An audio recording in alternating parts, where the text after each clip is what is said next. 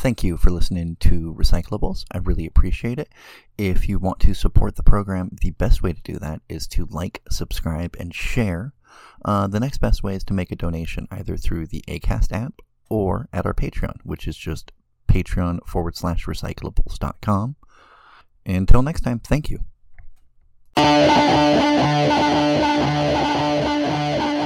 This is another episode of Recyclables. I'm PTP in the editing bay, which is just a part of my bedroom that I've cordoned off with blankets. You're listening to the first part of a multi-episode saga. We're going to discuss in this episode our adventures in Montana, what we did while we were there, and in the second half you're going to get some fun history that we learned about the Lewis and Clark Trail. Before we go on to the episode, I just wanted to take a second and thank the patrons right up on the top. We've had a little an increase in patrons. The patron works like this. You can pay whatever you want. You'll get early access to the episodes and an occasional exclusive as I have time. The model is, if you can't pay, that's okay, because this podcast is available for everybody at the budget that I have to operate off of. This is what you get off of our current operating budget. If you would like to see a little more productive output, then this is capitalism, and that's how we have to work. And I'm sorry, no matter what, you're going to get an episode, so do not worry. If you have the ability to help, I would like to make it Rochelle's job to boss me around. I would like her to be a legitimate producer, so that would be cool. If you want to help and you don't have any extra, any loose change, like $1 a month or whatever, what you can do is you can go to whatever you're listening to the podcast on and rate it highly, and then go to your social medias and share about Recyclables. We have a page on Facebook, on Instagram, and on Twitter. I'm going to work on starting Discord and a Reddit, so you can look forward to that. I've taken up enough of your time. It's almost been 2 minutes. So let's get into the episode with me and Rochelle, and I'll catch you at the end.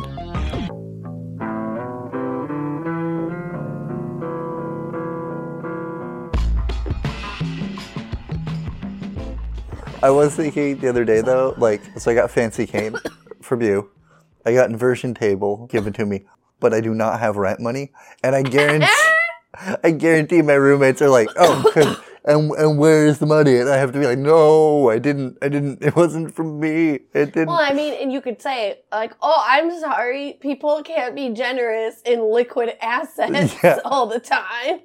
Jesus. I'm sorry, but not everyone's charity was exactly cash. I was really lucky because, I was in between jobs. And so I put out an SOS, and 2 different people sent me a pretty sizable chunk of money so I could, pay the rest of my bills until I got my first check from my job and everything. And so I think you and I, even if we still struggle a lot, are very lucky that we have a lot of people in our lives who give a shit about us. I am. I wish they were richer. I do too. But, I probably wouldn't want to be friends with them. I wish I had art to sell. That would be, I do have a half an idea. I'm low-key thinking about, because that's just a phrase I use, because I'm, whatever. The appropriation of African American vernacular has not been on my mind heavily, but I'm thinking of doing some podcast episodes about magic, just on my own while I'm in my room. So we have when we have loose content, I have some magic. Yeah. Well, and to what you were saying earlier, as one white person asking another white person. If something originates as AAVE, but it becomes part, does that mean it is inappropriate as a white person to use it? Because, I understand, the really intense appropriation that, say, white queer men do of black, of AAVE. Yeah. I understand that being problematic, but I'm when has it become so ubiquitous that, and I'm not saying it doesn't belong in AAV anymore, but when is it just a general part of American English speakers? I don't know, and this is actually something I want to do real deep later, but I want to have the conversation now because it's been in my mind. Because for anyone who's not For the end of our audience that doesn't know, AAVE. African American Vernacular English. It has gone by other terms in the past that have become outdated. Some of us might recognize the phrase like ebonics. Yeah, that's or I think of that scene in Airplane where that lady's like, "Oh, I speak some jive." Yeah, that's probably not the way you want to say it anymore. Yeah, but I've been just thinking about that a lot because there was a point where I was like, I am being concise in my self-expression, i.e., I don't say, "Let me have your time, please." Let me talk to you about this. Yeah, I say that. It's that weird thing I don't know either, because the issue I'm more concerned with is digital blackface. And just which like is appropriating mannerisms, speech patterns, accents. Blaccent is a lot of things people will talk or about. the thing I notice a lot is I'll see a lot of leftist people that will do the thing where they make African American, they make black people kind of cartoonish or kind not necessarily the punchline of the joke, but it's much more taking a specifically black experience and making it ubiquitously white, i.e. the thing that I try to avoid of saying my experience with poverty intersects with much of the black experience, but the black experience is distinct from my experience of poverty. And that's actually kind of what I wanted to touch on in regard to that, is that there is going to be a lot of overlap, and that will seep into language as well, which will become like using shortened forms of words. Yeah. Or using like saying brung instead of brought. That was something I grew up with. And so those are things that aren't proper English. So they are like pathologized or at least like considered unprofessional. But it was how I... But then how much of that is it considered unprofessional because it is the black experience? And this is just a conversation I've been having with myself, just because like one of the goals with Recyclables is to focus on, not focus, but to express a lot of the experience of being poor white trash, and to try to do that without falling into the pitfalls that have happened in the past when you're poor white trash trying to do things, i.e. and I don't want to co-opt the language of oppressed groups and use it in a way to make it seem like my oppression is similar to that. Yeah. Like, it's kind of like how I can't breathe. And then it became like more of a thing, and then like white people use it as a fucking joke. Yeah. And it's like the leftist way of doing it would to be like, my struggle with not being able to go in my co-op without a mask on is just like George Floyd not being able to breathe. And I shouldn't pretend that it's not on my mind for no reason. With all the stuff going on with the individual identifying themselves as yay lately. Oh gosh. The conversation I have been having with myself is, as I'm re-examining my relationship with social media, but just the like, what is reveling in black suffering? Yes. And what is being taken advantage of by by not necessarily capitalists, but by people intent on using someone else's pain for profit. Yeah. Right. And that there was somebody did a really good one about who was it? Sorry, I got it. The It Could Happen Here and Hood Politics did a good crossover about and one of the things that really struck me was that there's the released footage of Ye saying really anti-Semitic stuff, that really fucking awful. Yeah. Even in context is not things you should be saying. And it gets cut out and edited and trimmed down so that Tucker Carlson can still have it on his show. And you're doing some of the work, I think, to a small degree to small and large degrees, it varies, but to degrees, when you're sharing memes about it as a white person without kind of digesting all of that context and understanding the relationship that I don't want to stand in any fashion for Mr. West, but there is something to be said for being mentally unhealthy and being a member of communities, i.e. men, black men have a hard time discussing trauma and discussing mental health, because like that's not a part of a conversation that has existed for, it's there. And again, it's not like yours and mine conversation to have, but how much this is just the way the Pat brain works. Is just, I've been thinking about like, oh, what do these memes say about us in context to this whole nebulous thing? And so that's just been on my mind, is like, how much is me being, I don't know, and spelling it I-DUNNO is doing a little bit of Tucker Carlson's work, and how much isn't.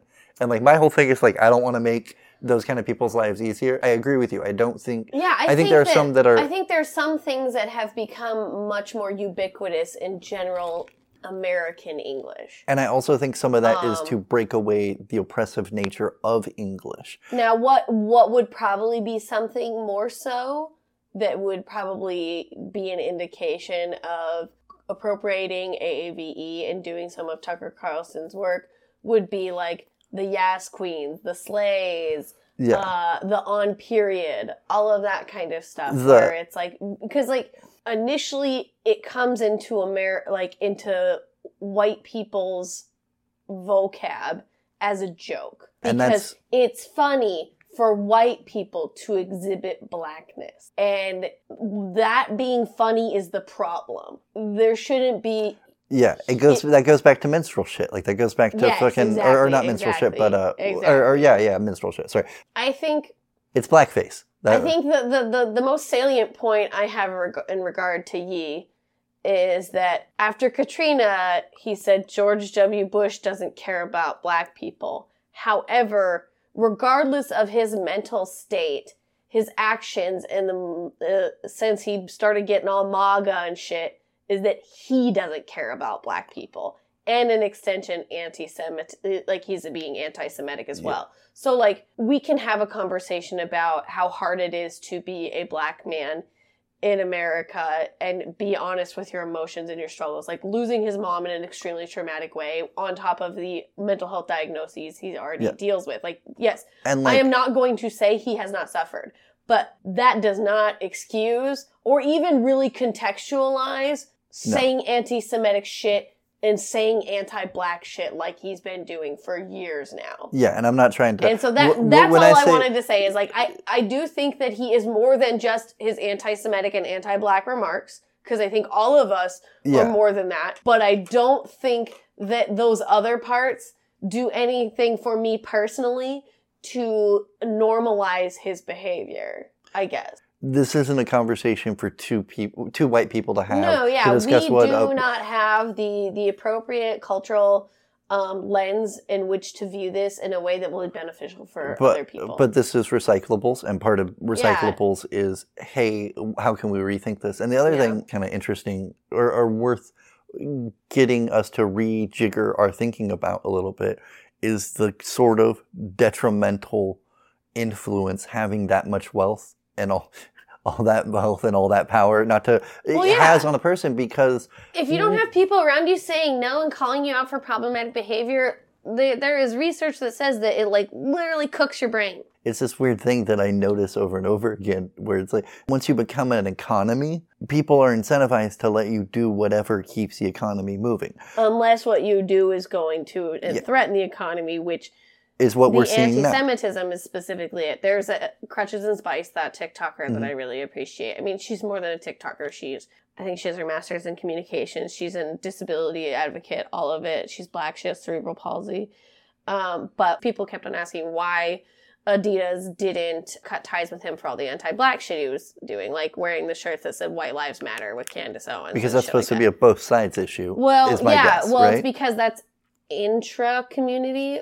So it's just inside the black community. So Adidas didn't really have a way to police that through their actions in a way that would work, more or less. Also, if you're outside the group and you have to do brand damage control, you're going to cause more harm than when it's an intergroup conflict. Yeah, because this was inter-community, so it was a black person saying this about Jewish people, and Adidas has a history of shaky ground in regards to Jewish people. What I also find interesting is it's that weird the thing of like a broken clock is right twice a day, and like kind of capitalism shit. Yeah, is I think there's like, that regard. They make the right call, but it's for like all of the wrong reasons. It's for the bottom line kind of reasons and not the reasons they actually should. There's no one sitting at Adidas it's like, thinking. It's not that it's going to hurt your bottom line and remind people that you supplied uniforms for Nazis. It's that you, like, that's what you're worried about. But what really is the problem is that you are platforming someone saying anti-Semitic shit and normalizing that kind of attitude. And, like, this is before we even talk about the sweatshops and how these clothes are produced and how much waste is involved. Because most of their job is to try to get us to forget that. Because I honestly think forgetting that keeps us kind of, in our place. Well, like, speaking of what we were talking about, how being rich cooks your brain. Living in capitalism has cooked our brains. Oh, yeah. Like, if you really contended every waking second with the horrors that are being done around the world that you may not be actively engaging in, but you benefit from or are complicit in, I don't know how you can get out of fucking bed. Yeah. They also, like, cutting that deal with him means that he's no longer a billionaire. Yeah, so now he's got to... Now he has to contend with all of the wealth that he has lost. And apparently he just bought Parler, which was... Oh my God. He got laughed out of Skechers too. Pat, we are talking way too much about this man. The only thing that Hood Politics episode is really good because it points out that, like,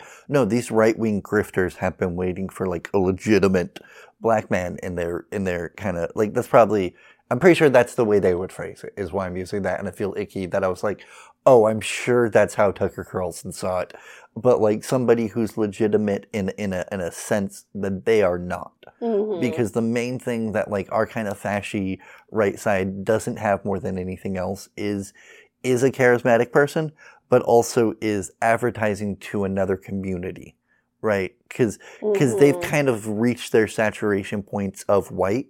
Like, we're not really going to be any more left or right, I think, than we are now, other than when we're kind of maybe forced to divide. But I do definitely think that, like, the bad guys have figured out, oh, we got to be intersectional. How can we do it? Well, rich people, we'll just... Anyway. Yeah, I mean, you find people like Candace Owens. You find people like You find people like Milo Yiannopoulos, who now isn't gay anymore. The right loves to find people who will completely humiliate themselves for the Republican Party. It's like Hannah Gadsby's whole thing about how, as a minority and a marginalized person, especially in comedy, half of your joke is just humiliating yourself to, like, earn the right to be on that stage. I think that that's a lot of what they look for, is someone who's willing to do that, and especially if they can do it for money, that's great, because then you have someone bought and paid for. Another reason it's important to think about digital blackface is the fact that, like, we are white people who are surrounded by white people mostly, but probably the only two places whiter than Oregon are Idaho and Montana. And guess what? And guess what? We went to Montana. That was we saw black people in Montana. Yeah. Well, and one thing is that there are multiple military bases in Montana, and there's definitely a lot more diversity in the American military. One of my things that I find funny about America is that we'll just have military bases inside the country. Oh, yeah, they're all over. And we never think about, like, they don't have that in a lot of, like, it's fucked up that we have them in other people's countries. It's really weird that we have them throughout our own until you think about history. In Montana, all of the international airports in Montana were originally Air Force bases during World War II. Ah. So... Because that's where you stop between... Well, yeah, like to get to Alaska or to get back over to Russia, stuff sense. Like that. And also, Montana has one of the larger caches of nuclear weapons. We have a bunch of silos. Oh. That's actually was my dad's job when he was in the Air Guard. He would go and maintain the missile bases. Nice. But yeah, he did that, and then he went civil service a little bit after that, and then he started working for shipping and, like... My dad was in the Navy, and then after that he became a felon. And then after that he became a parolee, I think is what they're called, or whatever. There's supposed to be a specific term for when you're out of prison but don't have rights, but I can't remember what it is. That's a wild thing that's going on in Florida. Yeah, so we went to Montana. We recorded when we were on the way to Great Falls, right? Yeah, because we had great ambitions. So we were thinking like every day or so we'd do like a little recap of what we did. Spoiler alert, that did not happen. Any free time we got was taken for naps. Yeah, because I'm disabled. Yeah, you're disabled and I have a lot of family. And so it was kind of exhausting in a way. And I think we could have gotten work done, but I was also like, I don't really have a need to work right now. I haven't. I'm fine with how things went. And for potential federal bean counters, I would like to clarify that when we say Rochelle took me on this trip, it was very much like that meme of like, hey, do you want to go to restaurant? And then you're like, oh, I can't afford it. And then your friend's like, no, I'll take you. Because Rochelle was just like, no, we'll go places. Like, yeah. Don't be an asshole. Don't order the guacamole supreme deluxe burrito. But like, I got you. Yeah, no, I wanted to take Pat with us because I wanted him to see Montana and I wanted him to see what comedy was like in Montana as well. It did not. It was weird in that it did not renew my passion to do more. It renewed my passion to tour. It did not renew my passion to mic. Mm-hmm. It reminded me that, like, the thing I hate the most about comedy is the fact that I've never had the money to do comedy. And it's never been more transparent than when I haven't had to worry about the money to do comedy. Yep. And that was the most eye-opening experience, but also realizing, like, I kind of want to do this other thing that we're doing now much, much more. That, like, stand-up was trying to scratch this itch way more than the actual itch I have, I guess. Yeah, that's fair. I was just glad to go on a trip, and go back home, and like it was very nice. And it was nice to do comedy with people who seemed to be excited about it and less concerned about hierarchy. Would you say that it didn't feel... I think, I don't know. I mean, obviously there's still people who have authority in communities. Yeah, I think what I was really excited to see was, I'll shout out them by name if I could remember names. John Howard actually there probably was some stand-up before he started doing stuff in Missoula, but I think he's the one who really helped solidify it into a community. But it was... The Union Club Open Mic has been running for over 10 years now, I think. If not longer, and that was the mic the last show that we did. But it was just nice to have someone not dismiss me. It's easy to get dismissed. Yeah, and it was nice to be taken seriously. And we were able to have a conversation with him about what we want to get out of comedy, and maybe not all of the things lined up, but he could see value in what we were valuing. We could see value in what he values, and so it was nice to talk to people who aren't just looking at, well, I need to do this, this, and this so I can get this. And not at all really thinking about the communal aspect which of it. Which isn't to say that does not exist in Portland. No, it does exist, but it's definitely not as easy to be a part of. Like, our scene is very... And I think one of the kind of unwritten rules of the podcast is it's also... you and I kind of processing certain traumas at the same time. Oh yeah, no, I think both of us have dealt with a lot of trauma in the comedy community, and so it's hard for us to trust. As people who've survived some intense traumas, like, it's hard to trust in general. Mm-hmm. And then when the nature of it is, this is also a business relationship, it becomes extra complicated. Harder, yeah. So, like, I do think there are people who... I do think there was a point in my life where it was easier to navigate some of the slings and arrows of outrageous fortune, because I know Shakespeare. But also, some shit happened to me, and it became a lot harder. Part of the reason we do this is me realizing, well, do I want to engage in that relationship? I saw a lot of that relationship being engaged with in different ways. It was really nice to meet Renee, to see someone who was a polymath as well. She's a poet. She's a writer. She does all sorts of stuff, and she lives in a punk house called Flavortown. Tony, if you're listening, I would love to turn the house into Flavortown. Yeah. Portland edition. Like, we call it Meat House. Mm. That's a reference he will get. Like, he's a good cook. If you guys want to check out a friend of mine, you should check out the Stone Chef. I keep telling him to get a TikTok. I'm going to convince him. Yeah, he should get a TikTok. The other thing I thought was really nice is that Montana is big. And I know Oregon is big, but the thing about Oregon is we are, for the most part, we're either, if you're on the coast, then the Pacific Mountains are right there. So you're kind of like right up against them. And if you're in the valley, you are literally in a valley, right? So you kind of get the sense that the landscape ends. And even when you go into Eastern Oregon, it's still pretty, there's this sense of like, oh, there's a place over there. There's a little copse of woods or whatever. But in Montana, there's just like a tree and then nothing for 30 like fucking miles. Hills. Yeah. Yeah, there's a lot of like grasslands, there's a lot of open space, and a lot of like, you can see so much farther than you can in a lot of places, not only because it's so open, but also because the air is pretty fucking clean too. It was a little smoky when we were there though, because there were some fires. And the thing that just kept striking me was the idea that like people would show up here and just be like, this is all mine, and if I see you, I'll murder you. And by the way, we can see really fucking far because it's Montana, because of all these things we just named. And it's like, why? Why did you come to this place and be like, no, I need all of this? Like. Yeah, but then you meet someone from the city who's just bought $1 million house like 30 minutes outside of town. And you're like, oh, this is what it looks like now. This is exactly what it looks like now.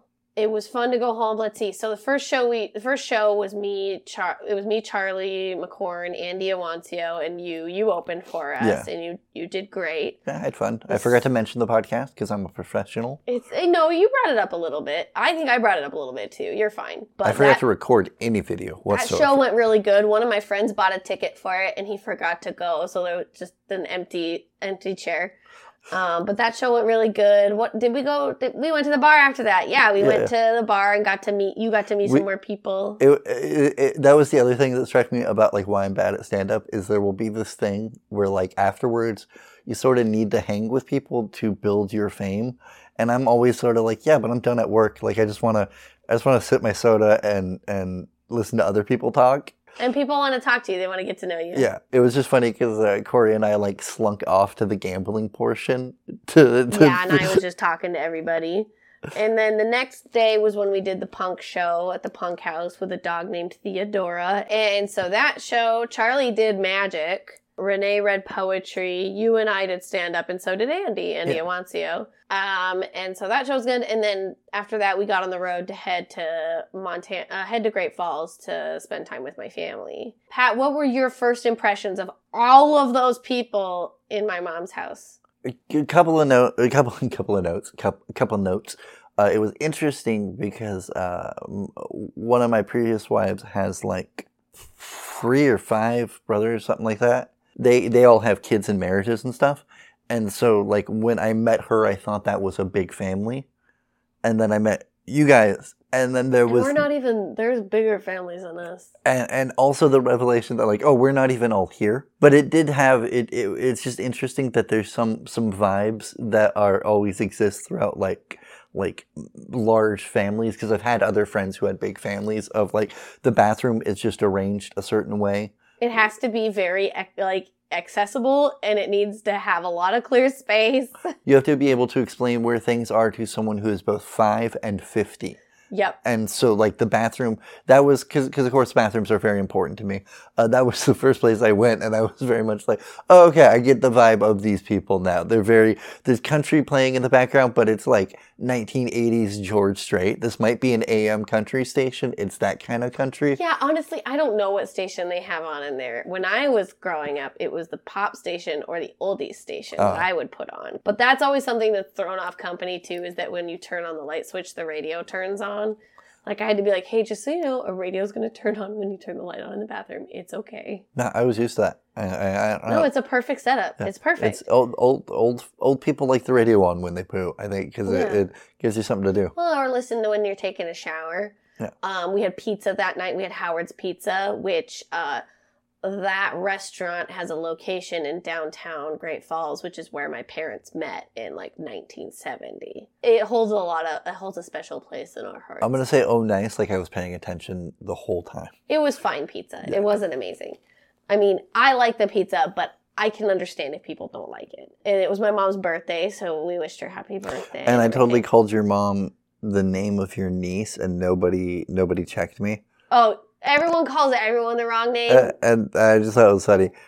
I thought that was funny. I also felt like your family thought I was your drug dealer. Yeah, it was very funny. Like, all of my family members have brought friends along to visit before. Like that, this is not an out of the ordinary thing to have happen.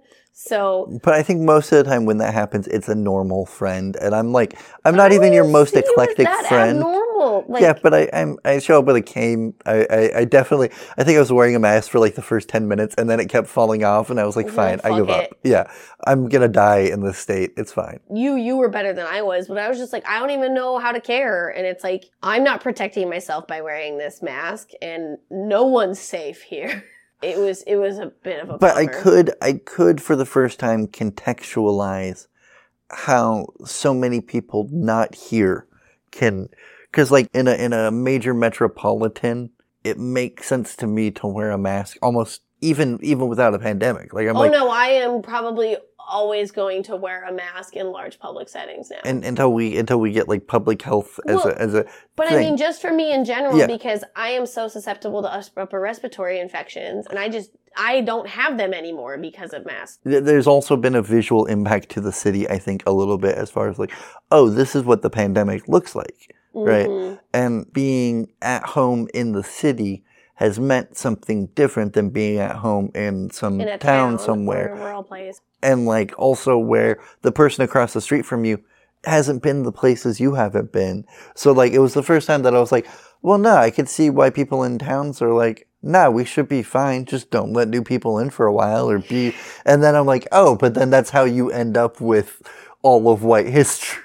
Mm-hmm. The other thing I thought was weird was how much bits of this city will feel like a town or whatever. Like how much various things would feel familiar, but also totally strange. Like the size of the yards was just mind-boggling. Yeah, the yards in Great Falls are pretty big, aren't they?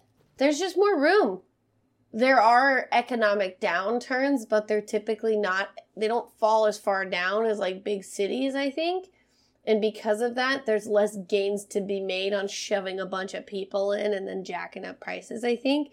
I think you're gonna see more of that happening in places like Missoula and Bozeman and probably Kalispell and like Whitefish and stuff. But like Great Falls hasn't really hit a gentrification point yet. Yeah, that makes sense. So that was Sunday night, and then Monday we decided, like, we went over to my parents' house after he had like appointments. And then I think he took a nap because my dad has cancer and stuff. And so then we were just going to go to some museums. Well, we go to Lewis and Clark Interpretive Center, and it's closed. Then we drive out to Fort Benton to go look at the trading post because there was a big trading post there. That was also closed. Then my dad's like, oh, well, let's just drive through Highwood on the way back. And then there's a bar there that like has a food that my mom and dad like to go. That was closed. For sale, even. Yeah, I think it was for sale. And then we drove through Belt on the way back, which has a brewery that we've been going to for years called Harvest Moon Brewery. They have a beer called Pig's Ass Porter. And they were closed, too. So we were a total swing and a miss, but we got to drive through a really pretty part of the Great Falls, greater Great Falls area in Fort Benton. I got to see a lot of cool stuff. We saw some deer or some antelope. But my favorite part was when we got home and your dad was like, oh yeah, we've gone like 80 or 100 miles. And I was like, that was 80 or 100 miles. That was 4 no's in 80 or 100 miles. Like it was. Yeah, but it still was a nice drive. So it was pretty great. Yeah. It was just, that's how big. And we didn't really leave the general Great Falls area was the impression I got. No, but we definitely did. We drove like. Okay. We drove about 40 miles to Benton City, I think. Okay, just your guys' comfort with that area was such that it was like, it was really not that different than me going to Beaverton. No, Fort Benton. Was your dad's attitude. Was like, yeah, it's the further part of still roughly here. And like, just the fact that it was like, oh, that's like 40 miles away. So yeah, it's about 40 minutes between Great Falls and Fort Benton space. But I mean, with the level of inconvenience of if I had driven to Beaverton and back. But I think he was just happy to be hanging out and doing fun stuff. Because like, my dad likes to drive around and look at stuff. My parents, like, from a very young age, probably from the time I was born and before that, we would drive from Great Falls to the Yakima Valley in Washington, which is about like a 9-hour drive. Yeah, and you said you had family there, and I have family there. Yeah. So there's a good chance we might have like mutual cousins. Oh or my something. gosh, probably. My parents like driving. My dad likes driving. He loved like the Montana scenery, so it wasn't a problem. I just melded our images together and came up with a very annoying androgynous person. Oh yeah, like a person who has he, she, they pronouns. We'd be unbearable. But like refuses to let you get it right ever. Yeah, like it was wrong this time. It's still not right. Nope, you missed it.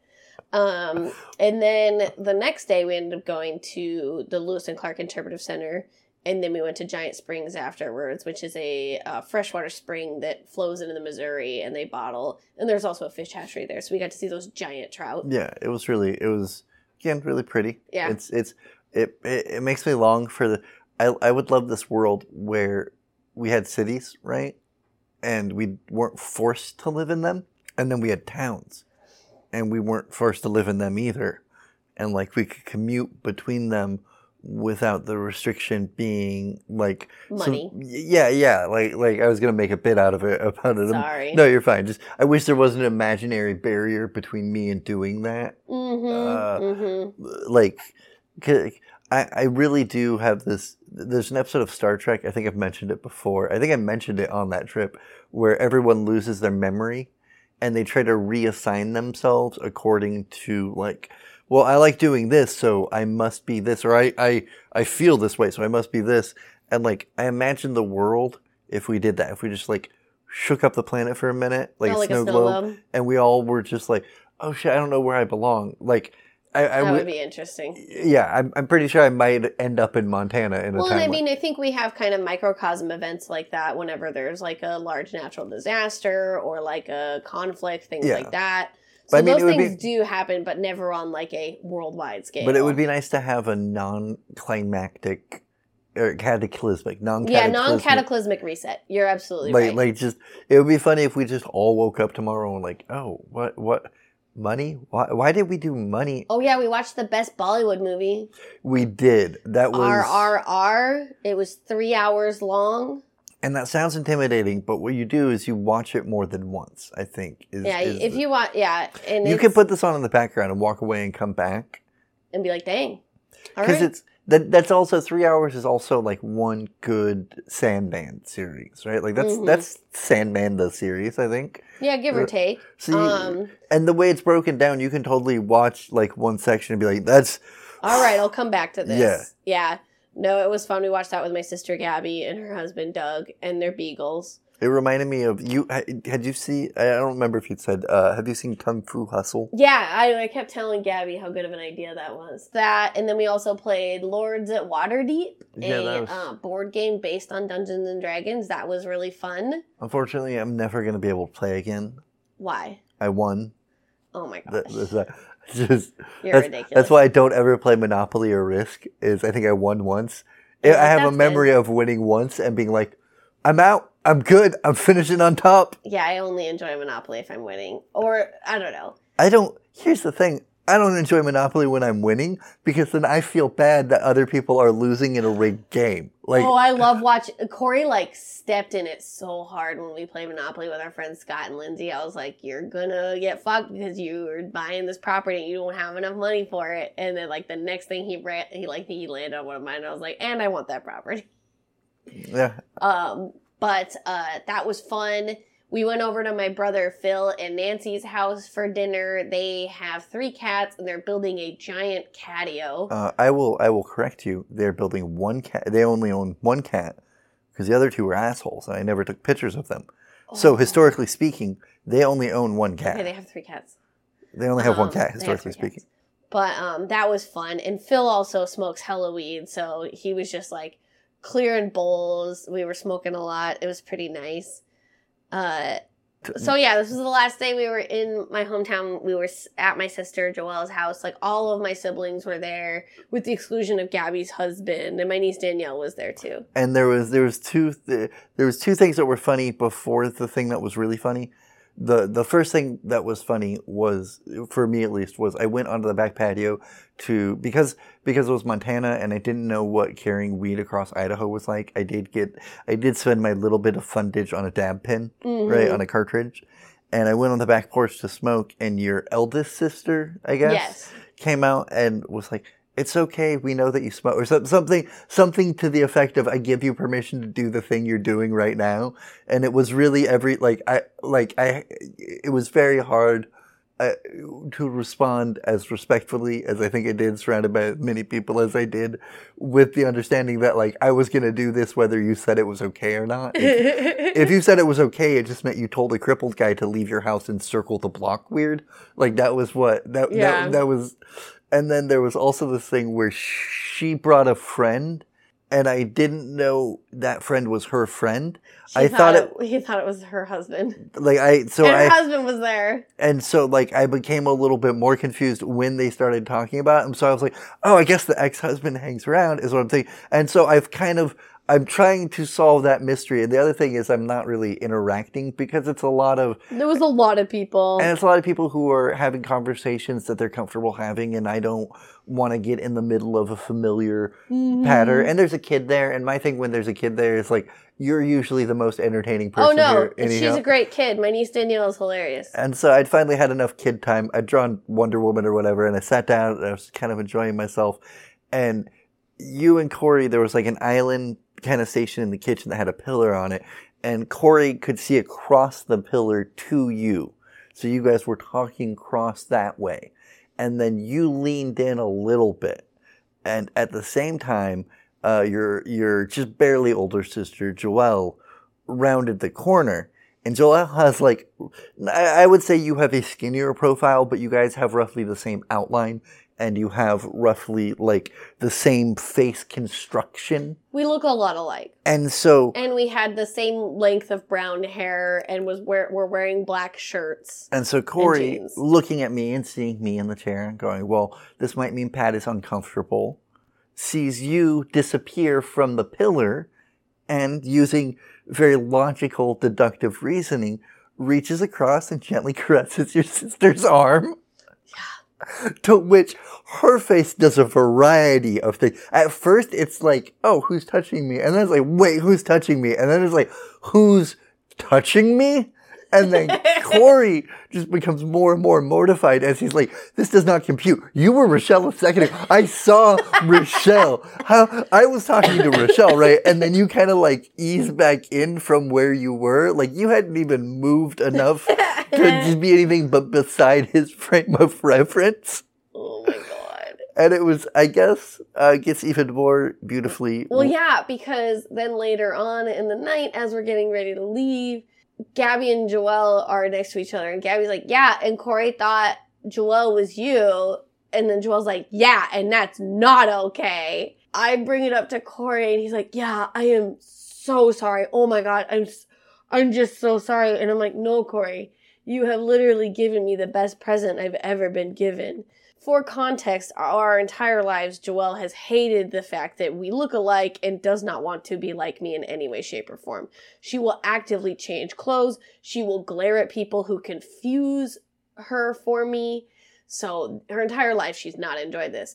So in that moment, Corey had proven that she still hates that, and that it is still one of the only powers I have over her in our dynamic. And it's extra funny because you both dress kind of tomboyish. Like that. I wouldn't say manly. I would definitely say distinctly tomboyish. And oh yeah, Joelle used to wear like basketball jerseys and basketball shorts to school, and like she had a bowl cut up until middle school. So, like, Joelle's been hella tomboy for a long time. So it was very beautiful to see. It was also, from my perspective, a wonderful, like, this is the sort of thing Friends writes about and then makes weird. That's actually funny. It is funny when you see that in person. Go figure. I didn't know if I'd actually laugh if I saw that. And I thought I peeled off in laughter. I might not have. I disassociated, I think. Yeah, because it was that great. It was that. So that was our send off to come back to Missoula. And then what did we do? We had dinner with my friend Kira. Yes. I remember that place with the like rice bowls. And then we did the open mic that night. I didn't realize they had started it earlier, so we actually were a little bit late, but luckily we were both able to get up on. Another instance of that thing where I was like, oh, people intimidate me because, like, I think we both made active decisions to be like, here's my dick. like in a good way. No, we chose our good stuff and we just went with it.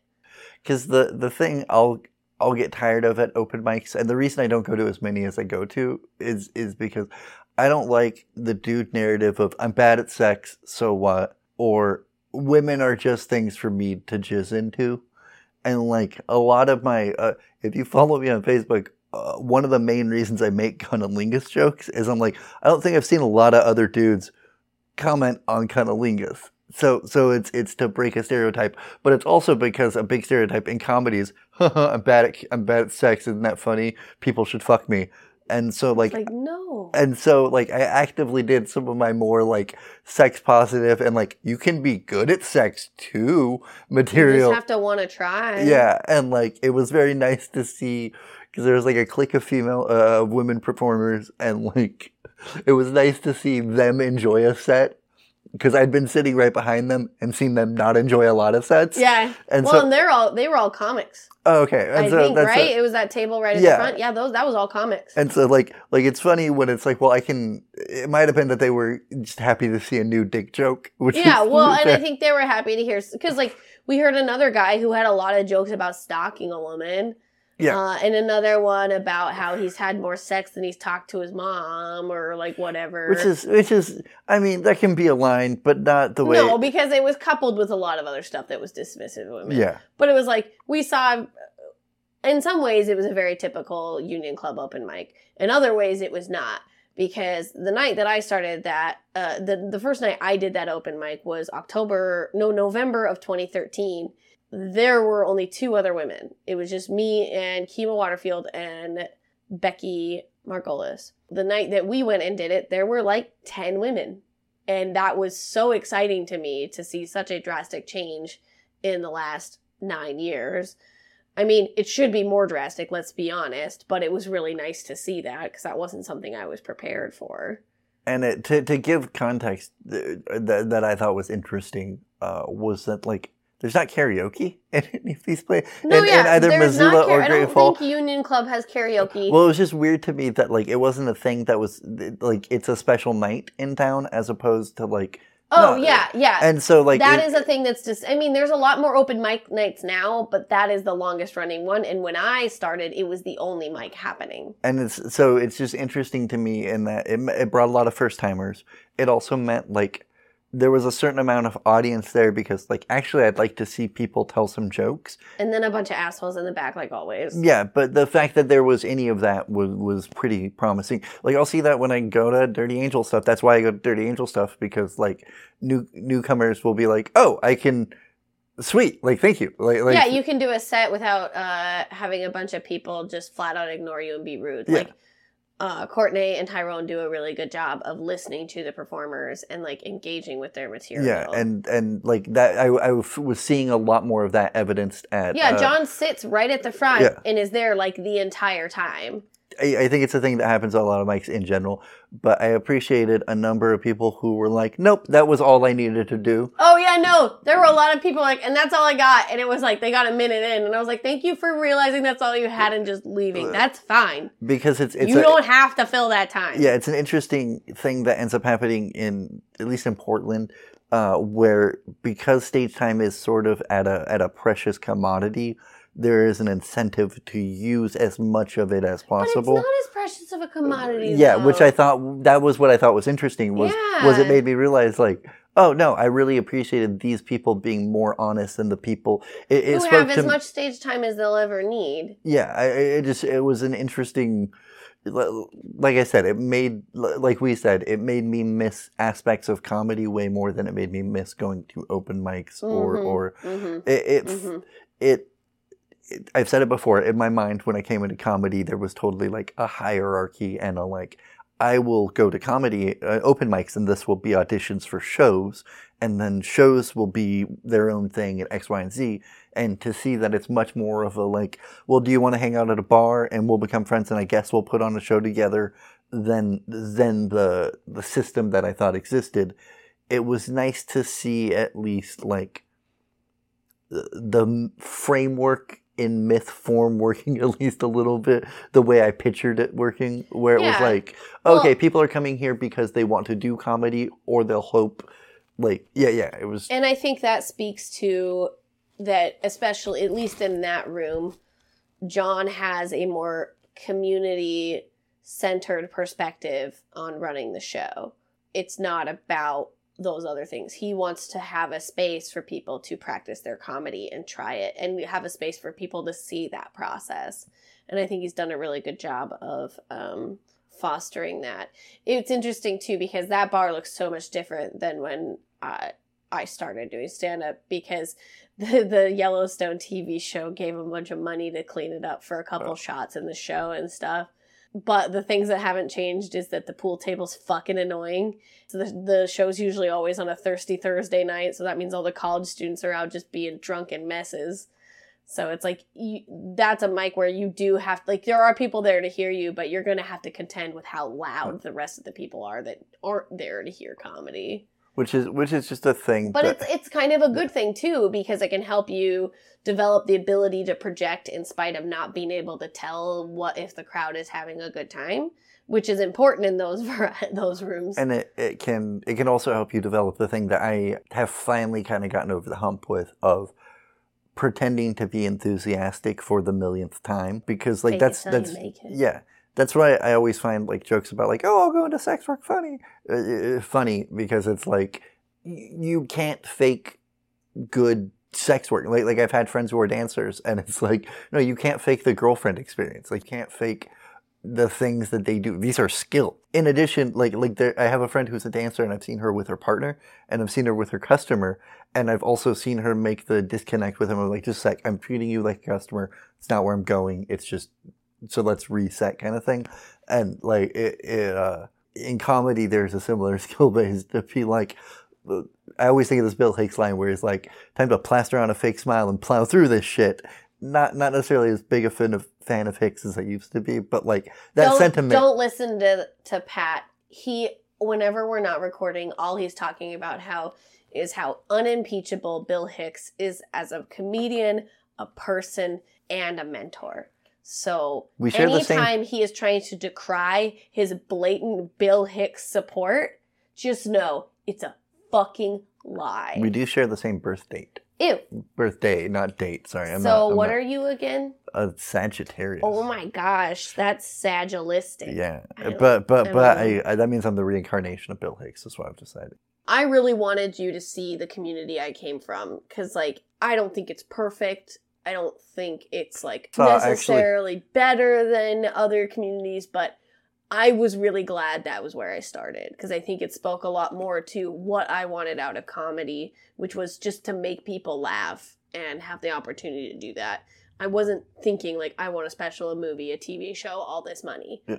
I definitely felt much more of an important process to being human is synthesizing experiences.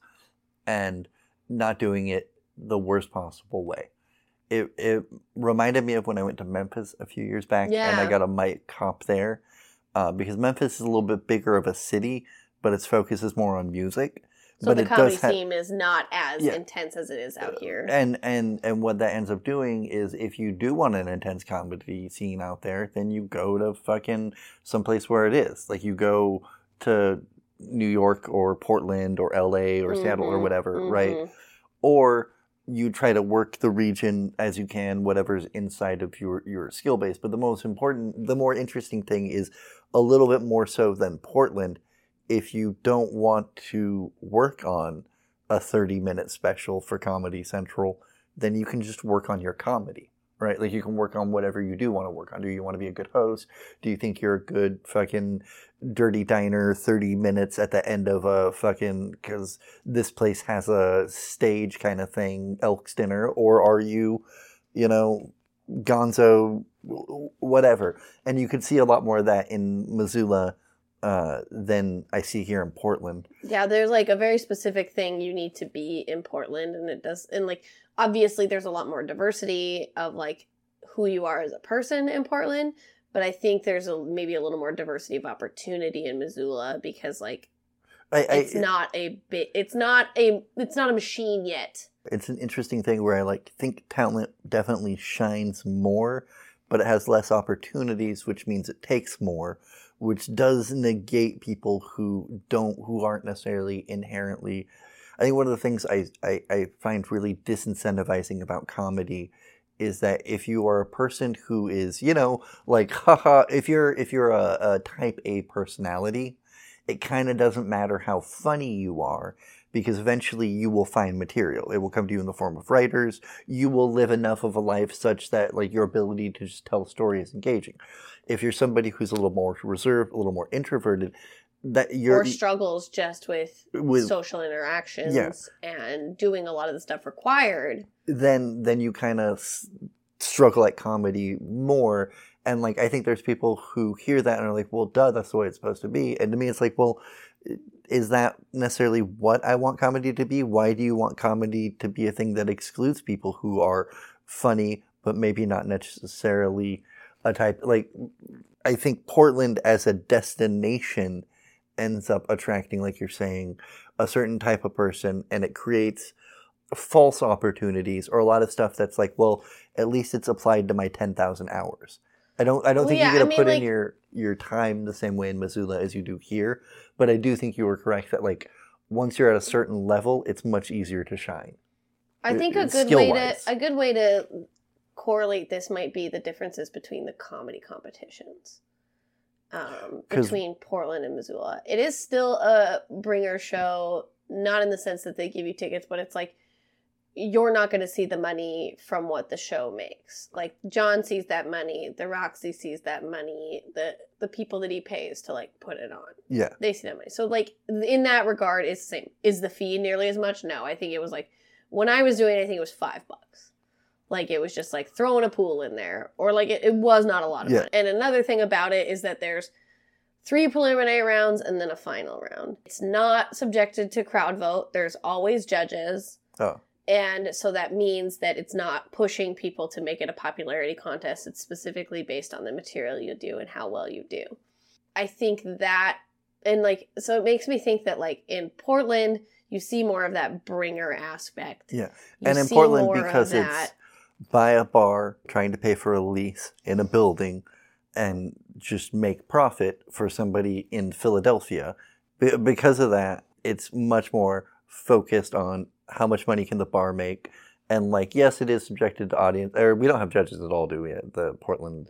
I want to say the semifinals and the finals, yes. Yeah, okay. But the preliminary and the quarter final rounds that they've added in, those are the ones that are crowd vote. Okay, yeah. And that definitely makes it complicated, because the one time I got forward in the contest was simply because I knew 10 people who, here's the other thing, could all get the night off in a row. And this is why... If you work in the service industry and all y'all, work nights every week, people aren't going to be able to come to the show. And if you're new to town, if you have social anxieties and phobias, you're going to have a hard time having the people to come to shows.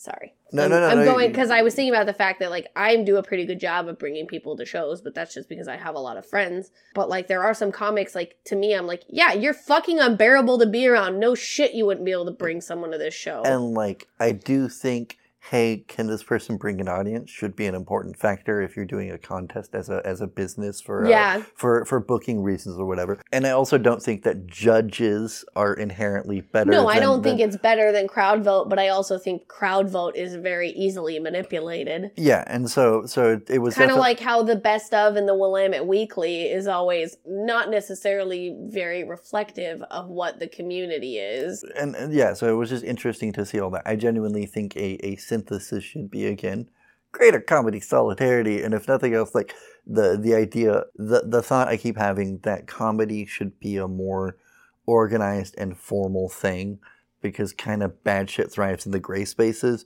was just kind of more solidified, because it's if you don't have a John or a Charlie, right? If you go back 10, 15 Charlie years... McCorn, John Howard. I'm just going to say their names again in case anyone's curious. Yeah. If you don't have folks like them who are motivated more, they're motivated by profit, sure, but they're genuinely motivated by art too. Yeah. When you're motivated by those things kind of in equal measure, you're much more likely to make art more than you're likely to make a product to sell. Mm-hmm. And like at some point, I totally want to do an episode about the kind of production model of comedy these days, and like the way it kind of interferes with my sacrosanct opinion of it. But like, and jerking myself off motion there. It's disgusting. Yeah. That's what this whole podcast is. but it did make me realize, like, this is the kind of environment where you can make this happen. And if you don't, then guess what happens? Somebody comes along, sees what John says, and it's like, well, I can use this to make myself several grand. This is now my job. Thank you, people, for paying me to be here. It seems as though John has his fingers in many pots. So clearly he's not like bilking anyone. I don't know if that language is proper. No, I think you're right. Clearly, he's not ripping anyone off. John's not a con man. He's a businessman, but he's not a con man. There's pluses and negatives to both comedy scenes, obviously, but I've always wanted to bring comedians from Portland to Missoula to see how it is different and to see that there are ways to have our community in a way that is beneficial to all of us and is less focused on the haves keeping from the have-nots. And the artificial scarcity issues, definitely. But yeah, so I mean, that was a fun mic.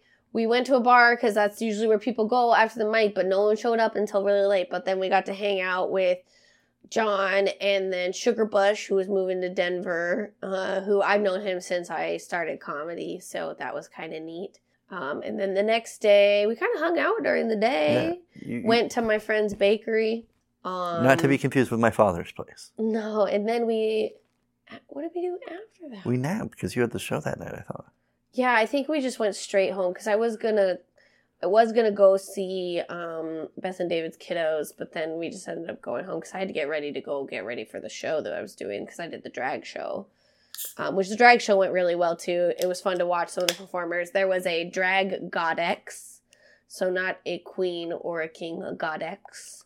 Huh. And they are there's a program at the University of Montana called the Wilderness and Civilization Program. So like you're taking like 2 or 3 different courses involved with the class, and then you're also going on backpacking trips almost every other weekend, like into different parts of Montana. And so the first song that they did a performance to was Hello Mata, Hello Fada, Here I Am at Camp Granada. And it was really cute. And I chatted with them a little bit after the show. My favorite thing happened that night at the bar, though. I don't know if you guys were there yet, but they had potted plants hanging from the overhang where people were smoking. And some like 6'1" guy hit his head on it. And I was just like, oh my God, this is too funny. So I got that guy's attention. I was like, hey, check this out. And I just walked under the planter and just stood there. And I was like, And he's like, yeah, well, I'm 6'1" and that's pretty cool. And I was like, oh, I know, but like I can fit in airplane seats. And then I was like, and you know what else? When I'm in a car, legroom is never an issue. And it was just so funny. And after that, I was like, I'm sorry, I'm drunk. I didn't mean to be rude. Thanks for being a good sport. But it was just the most beautiful moment. And that's why I don't drink a lot. I was going to say, the best part was Rochelle wasn't even drunk. No, I was a little drunk. You saw me drunk more in Montana than I think you've seen me. Probably, yeah. But I kept being blown away by how pretty everybody was, drag, pre-drag. And then that next morning, we drove back to Portland. Yeah.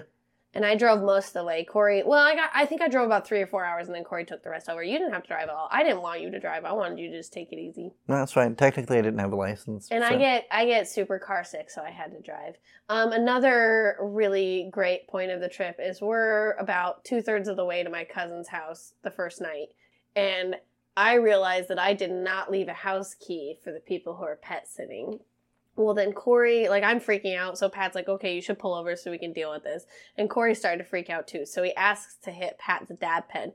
Well, he hits it so hard that it makes him cough so hard that he had to get out of the car and just, heave out everything in his stomach. I think some of his intestine probably came out. It was great because we were, parked around a bunch of semis. Yeah, so there's probably some semis what the fuck happened to them? Yeah, my aunt drove those, and so I was just picturing semi-truck drivers are usually people like my aunt where they're fairly conservative, but they're just working a ton, so they've just pulled over to sleep, or it's like pulled over to do drugs, or pulled over for prostitution.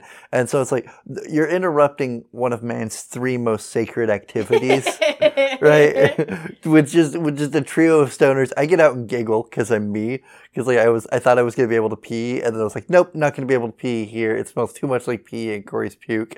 And then Corey's also like pacing and puking, and because of that, I'm giggling, and Michelle's freaking out like, fuck. And I was just like, oh my God, picturing, so ridiculous. Picturing the trucker trying to get a yank, and we just pull up beside him, like just ruining it. These are my 3 hours. It was a good trip. Speaking of things that could be interpreted multiple ways and long trips. Oh yeah. So yeah, I figured we'd do 2 episodes. Yeah. So like, was there any other... Oh no, that was going to be my teaser for the next episode. Yeah, but I mean, was there anything else you wanted to touch on about our trip to Montana? Probably I might turn it into a bit. My favorite thing was that I spent the entire time falling in love. There's a lot of pretty people all over the world. Yeah, he was on all the dating apps that he has not been banned from. I got banned either for a haiku and or trolling Blue Lives Matters. The point is, I matched with 2 people while I was there, both of whom matched with me just to make fun of me for wearing a mask. So, like, that was also... that was so funny to me. Like, the first time it happened, I was like, that's funny. I'm not going to bother telling Rochelle. Then it happened a second time, and I was like, I can't play with dating apps anymore here. I just can't. And then... there were less. Yeah, that was my only of note experience. Was just 2 people being like, "Yeah, I'm gonna take." Because like, here's the other thing: if you don't use dating apps, congratulations. But I'm so happy for you. But you can. Part of the way they work is you say, "I like this person," and you connect with their profile. You swipe it, or you initiate a conversation, or whatever, right? Or you say X. You say no. And the reason that's important is because you have only a certain number of free matches. So you only have a certain number before it's like, well, you've run out of the trial version. Wild. And that means that potentially 2 people were like, look, I have maybe 10 matches to make today. I need to use one of them to make fun of this person for wearing a mask. And just as a person who's supposed to love comedy, I will say I appreciate the commitment to something like a bit. To be fair, though, I don't think you realize how stale the dating pool is in Montana. Oh, yeah, that does make sense. Especially Great Falls. That does make sense. That does. Like, when I was on dating apps in Montana, it was like, people complain about the lack of diversity doing online dating in Portland. It is so much worse, especially in a town like Missoula. It's like, because people are like, if you don't like hiking, it's like, if you don't like backpacking, you can't find a date in fucking Missoula. If you don't rock climb, you can't find a date in Missoula. Yeah, and we're there for a week, so it's not like I was gonna really find a date. It was just more of a like, it would have been really cool to be like, well, Rochelle, I have to go leave. I have eating plans, and then she would have been like, oh, you're gonna go have dinner, and I would have said, no, remember we just ate? And then I'm rolling my eyes to infinity. Mother figures in my life listen to the show regularly. That's how I feel about what you just said.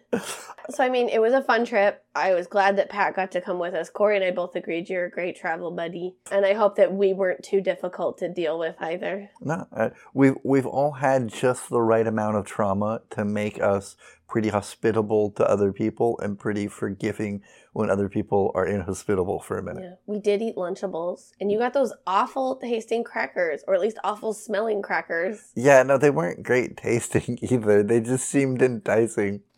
Did you want to give any feedback on how the trip went? Wait, here, plug in your No, mic. It's even funnier if he just does nothing verbally. Like if it's just... plug in with the mic. The mic's right there. Just gotta plug it in, and I'll turn it on. I think it'll be on once you do it. If we ever live together, we need to learn to communicate like this. Okay. Yeah. How was the trip? That's even better. No, you had to say stuff. It was a pretty good time overall, I would say. Yeah. The drives were long, but the view was nice. So it kind of balanced itself out. Didn't run into too much trouble getting there or on the way back. No speeding tickets this time. Yeah, how much was that speeding ticket? It was actually, it wasn't so bad, but I feel like it was because I was a first-time offender in the state, so they wanted to take it easy on me and not ruin my experience. I've gotten a speeding ticket in every state of the West Coast. I've never owned a car. Oh my god. That feels like cheating at getting in trouble somehow. I know. I forgot to point out that we saw a bunch of loose sheep outside of Lincoln, almost on the highway. Yeah. Oh yeah, And somebody then we totally saw lost their those sheep. 2 loose chickens too. Well, and Like a video game. it was a situation where there was definitely a lot of fence, and then at some point the fence wasn't, and the sheep had found that. And they're like, "Whoa!" Because there was a dude on a horse behind all of them. Who looked very dissatisfied with the situation. Well, more dissatisfied with the situation, and I gotta imagine most of the time that road's pretty dead. It's become a thing where it's like, well, yeah, I guess. Why did the sheep cross the road? Because there's a dude with a horse and 2 dogs chasing them that way, trying to get them from one place to another. I just like to picture that there was no traffic until we got there, because there was a reasonable amount of traffic at that exact point. We were the traffic. I don't think it was a game day weekend. Okay, If it was a game day weekend, it would have been a lot busier. Okay. I did say at one point that the sky, looking across just the very vast flat plains of Montana in the area that we were at, the sky looked like the wall from Toy Story, but if it wasn't desert, if it was just like plains. Like before it shifts out of Andy's imagination. Well, just blue sky with clouds polka dotting Really into forever. Fluffy and lumpy. I can't remember if it's I can't remember where I heard it, but somebody made the interesting point of freeways and highways are a really good way to be we own this land without owning this land, and just the weird nature of the fact that we're I was probably definitely too high a couple of points, but I was just struck at the fact that we're stuck at only this line of travel in this place, not because it's just more work to go that way, but specifically because this is where we put the road because we own the land, because these are our boundaries. And it's just... I love that is a concept that exists so far back, but also exists in situations like city infrastructure, like what they did in New York with building highways and freeways all over the place and being I know you live here and we may not be able to take the land that you're living on, or we might not be able to buy the building that you're on, but we're going to put a freeway right the fuck next door. Oh, yeah. So you may own this space, but we own 24/7 the noise outside your apartment. All right.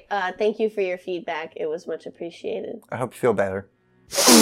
Go back to your sick cave. Have fun editing that sound. I have to pee. Stop it. All right, pee. That's the end of this. I have to pee. Okay, Corey, go back to your room so you don't kill Pat. You're gonna kill me, Corey.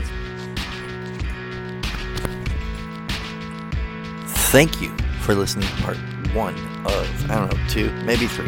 We'll see how the editing goes. I edited this part so that all the trip stuff was in one part, and then I'm hoping to edit all the Lewis and Clark stuff into another part. I hope you enjoy. This is time-consuming labor, and I want to once again thank the patrons, all of you. You make the show possible in a very real way. I would make the show if there was no patrons.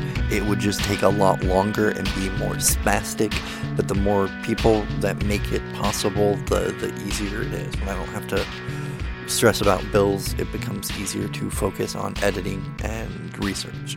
So, once again, thank you to the patrons. If you're not a patron, hey, thank you for listening. That is amazing of you.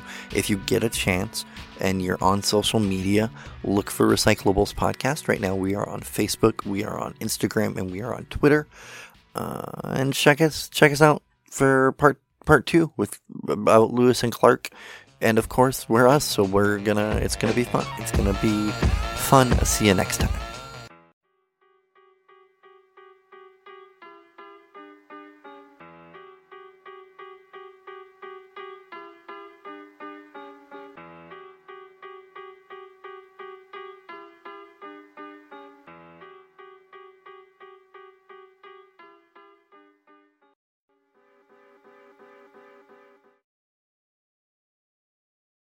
It's definitely...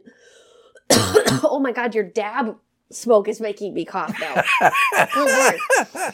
But, Thank you for picking up Recyclables today. Donations to the Acast streaming service are, of course, always welcomed, but the best way to support the show is by going to patreon.com/recyclables and becoming a patron today.